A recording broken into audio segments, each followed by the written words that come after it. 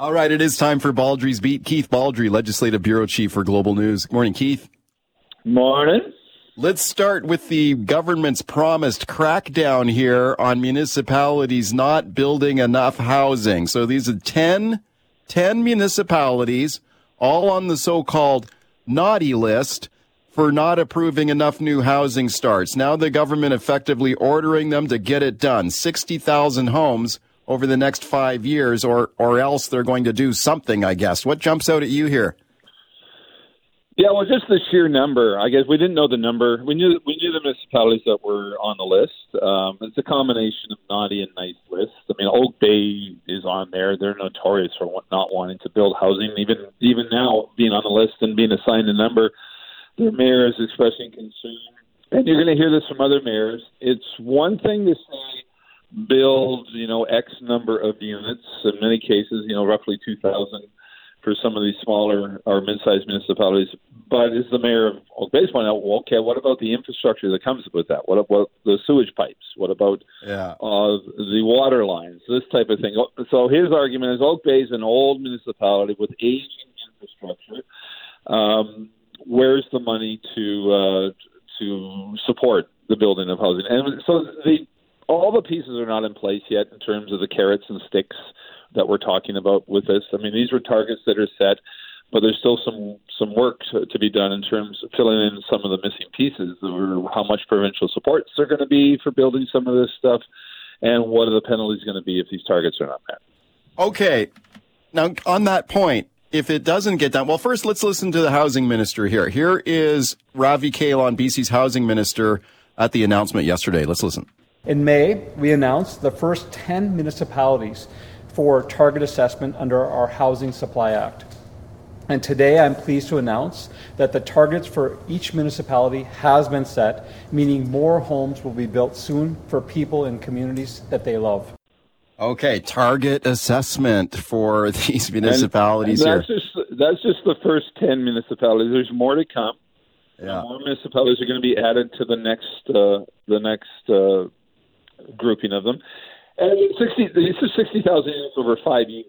So again, this is on its own is not going to solve the housing crisis, both in terms of rental or ownership. Our population continues to grow at 175,000 to 200,000 people a year, flooding into Metro Vancouver, the capital, and the Okanagan region. That is already probably going to more than take up those new units that are going to be built. So this housing crisis that we're in is going to be here for quite some time, despite these rather ambitious targets set by the government yesterday. Yeah, when you do the math on it here, calculate the percentages, so you're looking at a 38% increase over the next 5 years in these 10 municipalities over what would have otherwise been built according to trends. So that works out to 7.6% increase a year. I mean, that's not really that much.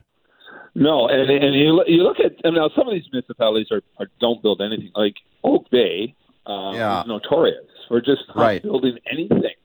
I mean, they infamously or famously rejected a 14-unit townhome project on a vacant lot after 9 years. After they worked on it, 9 years. So on a percentage basis, for somebody like Oak Bay, this is like a 400% increase over what they normally allow to be built. So it is game changing for some of these places that just don't build housing.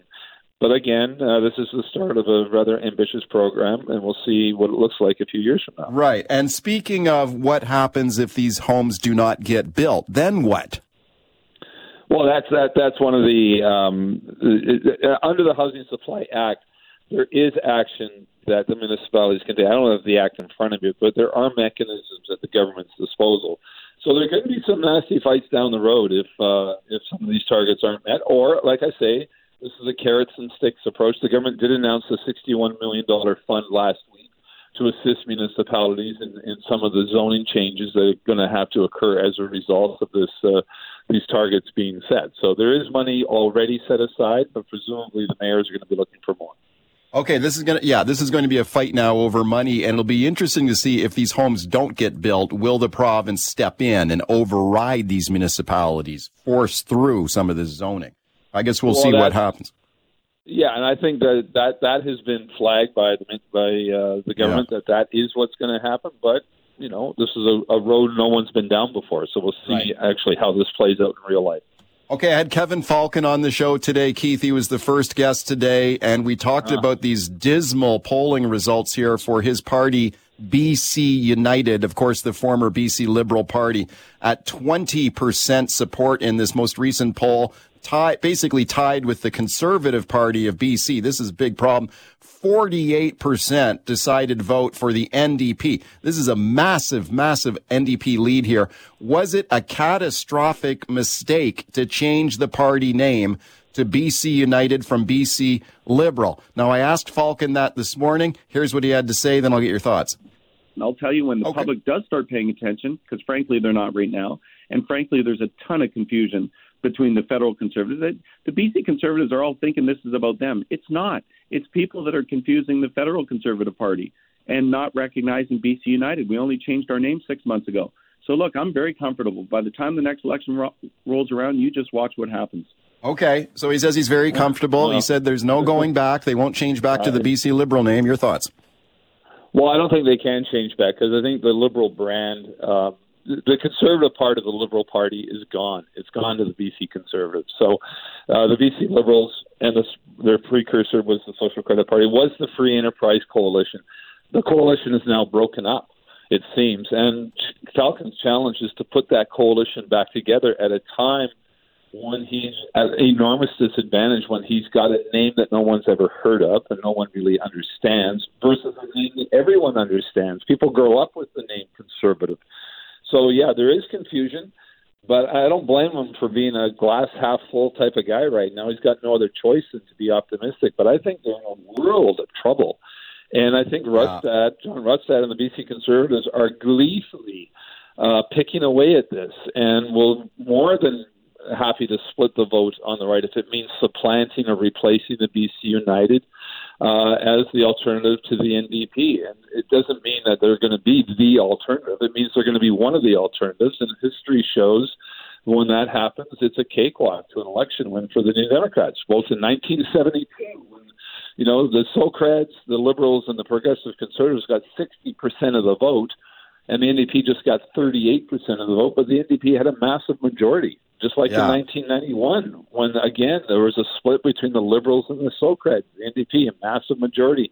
96, when the BC Reform Party popped up, competing with the BC Liberals and the Progressive Democratic Alliance, another NDP majority. So I did an estimate last night on the News Hour, just taking a 10% lift in the Conservative vote, which is not very much at all, in some of the key ridings, would give the NDP 60 to 65 seats, because 6 seats are being added to the House, and 5 of those are in NDP-friendly ridings. A 20% increase puts them in the neighborhood of 65 to 70 seats. Okay. 30% is, we're talking 75 to 80 seats for the NDP. So Falcon can dress this up however he wants. It's just not a good situation for him and his party.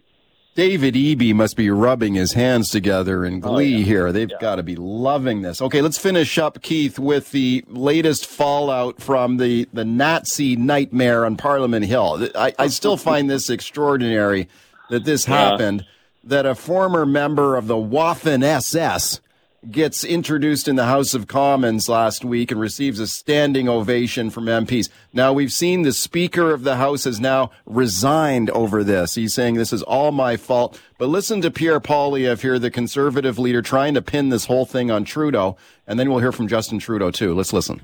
This is, by far, the biggest hit Canada's diplomatic reputation has ever taken in its history. And it happened under Justin Trudeau's watch. The Speaker has acknowledged his mistake and has apologized. But this is something that is deeply embarrassing to the Parliament of Canada. Keith, your thoughts? Well, I mean, I don't blame Poilievre for trying to milk this as much as he wants. But I think most people view this as just a really stupid mistake rather than something that was deliberate. It's just a complete screw up, and we don't know if it's just the speaker, whether there's other responsible.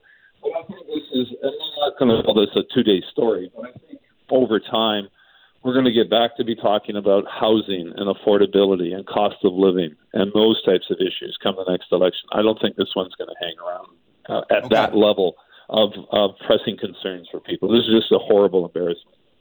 Baldrey's Beat. Keith Baldrey is my guest. Right to your phone calls here. Alex in New West. Hi, Alex. Go ahead. Alex, talk to me there. Go ahead. Why is it up to the provinces? It should be up to the federal government. They're the ones that's letting everyone into the country. So you're talking about housing? Yeah, I'm talking about housing. Yeah, so this is an argument the premiers are making on the national stage that if you're going to increase immigration by huge numbers, which the federal government is, there has to be some money flowing back to the provinces to help build the supports that are required when you greatly increase the population, whether it's particularly for infrastructure and housing. Is they want the provinces all, particularly BC and Ontario, where most immigrants and new citizens reside, particularly in the urban areas, want more money to help with housing, but also the infrastructure that comes with an increased population, which is anything from transit and transportation and roads to, at the municipal level, little things like sewer pipes and water pipes, which seem little but become very big problems if you don't have the infrastructure there to service the swell in population. Everybody's looking for money. The municipalities are asking the province for money. The province is asking the feds for money. Around and around we go. And look for the feds to start kicking out money. I mean, Mr. Freeland yesterday announced another $20 billion fund for housing. So the feds are going to, and this is part of Evie's delegation that was there the last 2 days. Him and the premier and 6 ministers were in Ottawa, basically arguing and lobbying for cash on money for things, everything from infrastructure to housing to transit to even Lana Popham, the tourism minister, was there, presumably looking for some sort of assistance on that sector as well. So as the feds get closer to an election, and as they need to get out of this deep hole they're in terms of unpopularity, look for the feds to start spending money along the way the provinces want. Yeah, for sure. Dave in Vancouver. Hi, Dave. Go ahead. Oh, hi there. I don't actually disagree with Kevin Falcon right now. I am an NDP. I was an NDP supporter, but I'm also a small business. And what the NDP has done, I mean, I don't see why you guys never call them out on taking some responsibility for this affordability. But in the last 2 years, I've been added 6 paid employer-paid days. They just keep, and then the carbon tax. I mean, all this is creating this unaffordability, but yet the government will not take any responsibility. And thank you, Dave, for the call. Okay, paid 6 days. Go ahead. He raises the carbon tax, which is interesting. No political party in BC, I think the Conservatives have called for an end to the carbon tax, but the BC United has not, and neither is the NDP. So the carbon tax now is almost a $3 billion revenue item in the BC budget.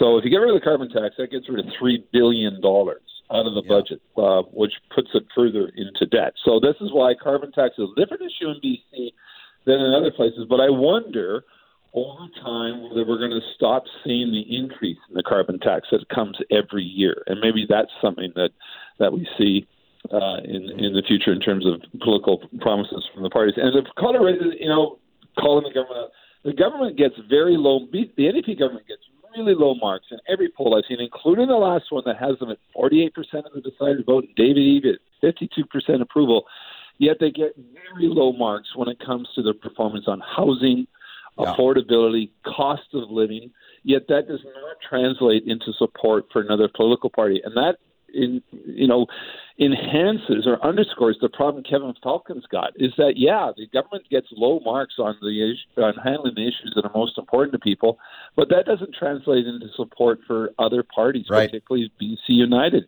Yep. And I don't know how he solves that problem. And that's a real conundrum for him. Sure is. Grace in Cowichan. Grace, you've got 30 seconds here, okay? Oh, hey, hi. Just calling quickly to say I just always scratch my head at how little people understand about how the parliament actually runs, how the speaker works. and how in Canada we have an apolitical speaker. And I know Trudeau's going to have to probably just do the damage control and swallow it, but it had nothing to do with him. Thank you. Thank you, Grace. Keith, 20 seconds. Well, technically, that is correct. It's an independent speaker's office, but you're not going to convince Pierre Poilievre that his message of blaming this on Justin Trudeau isn't an effective one. That's just the way politics works. Keith, thanks a lot. All right, talk tomorrow.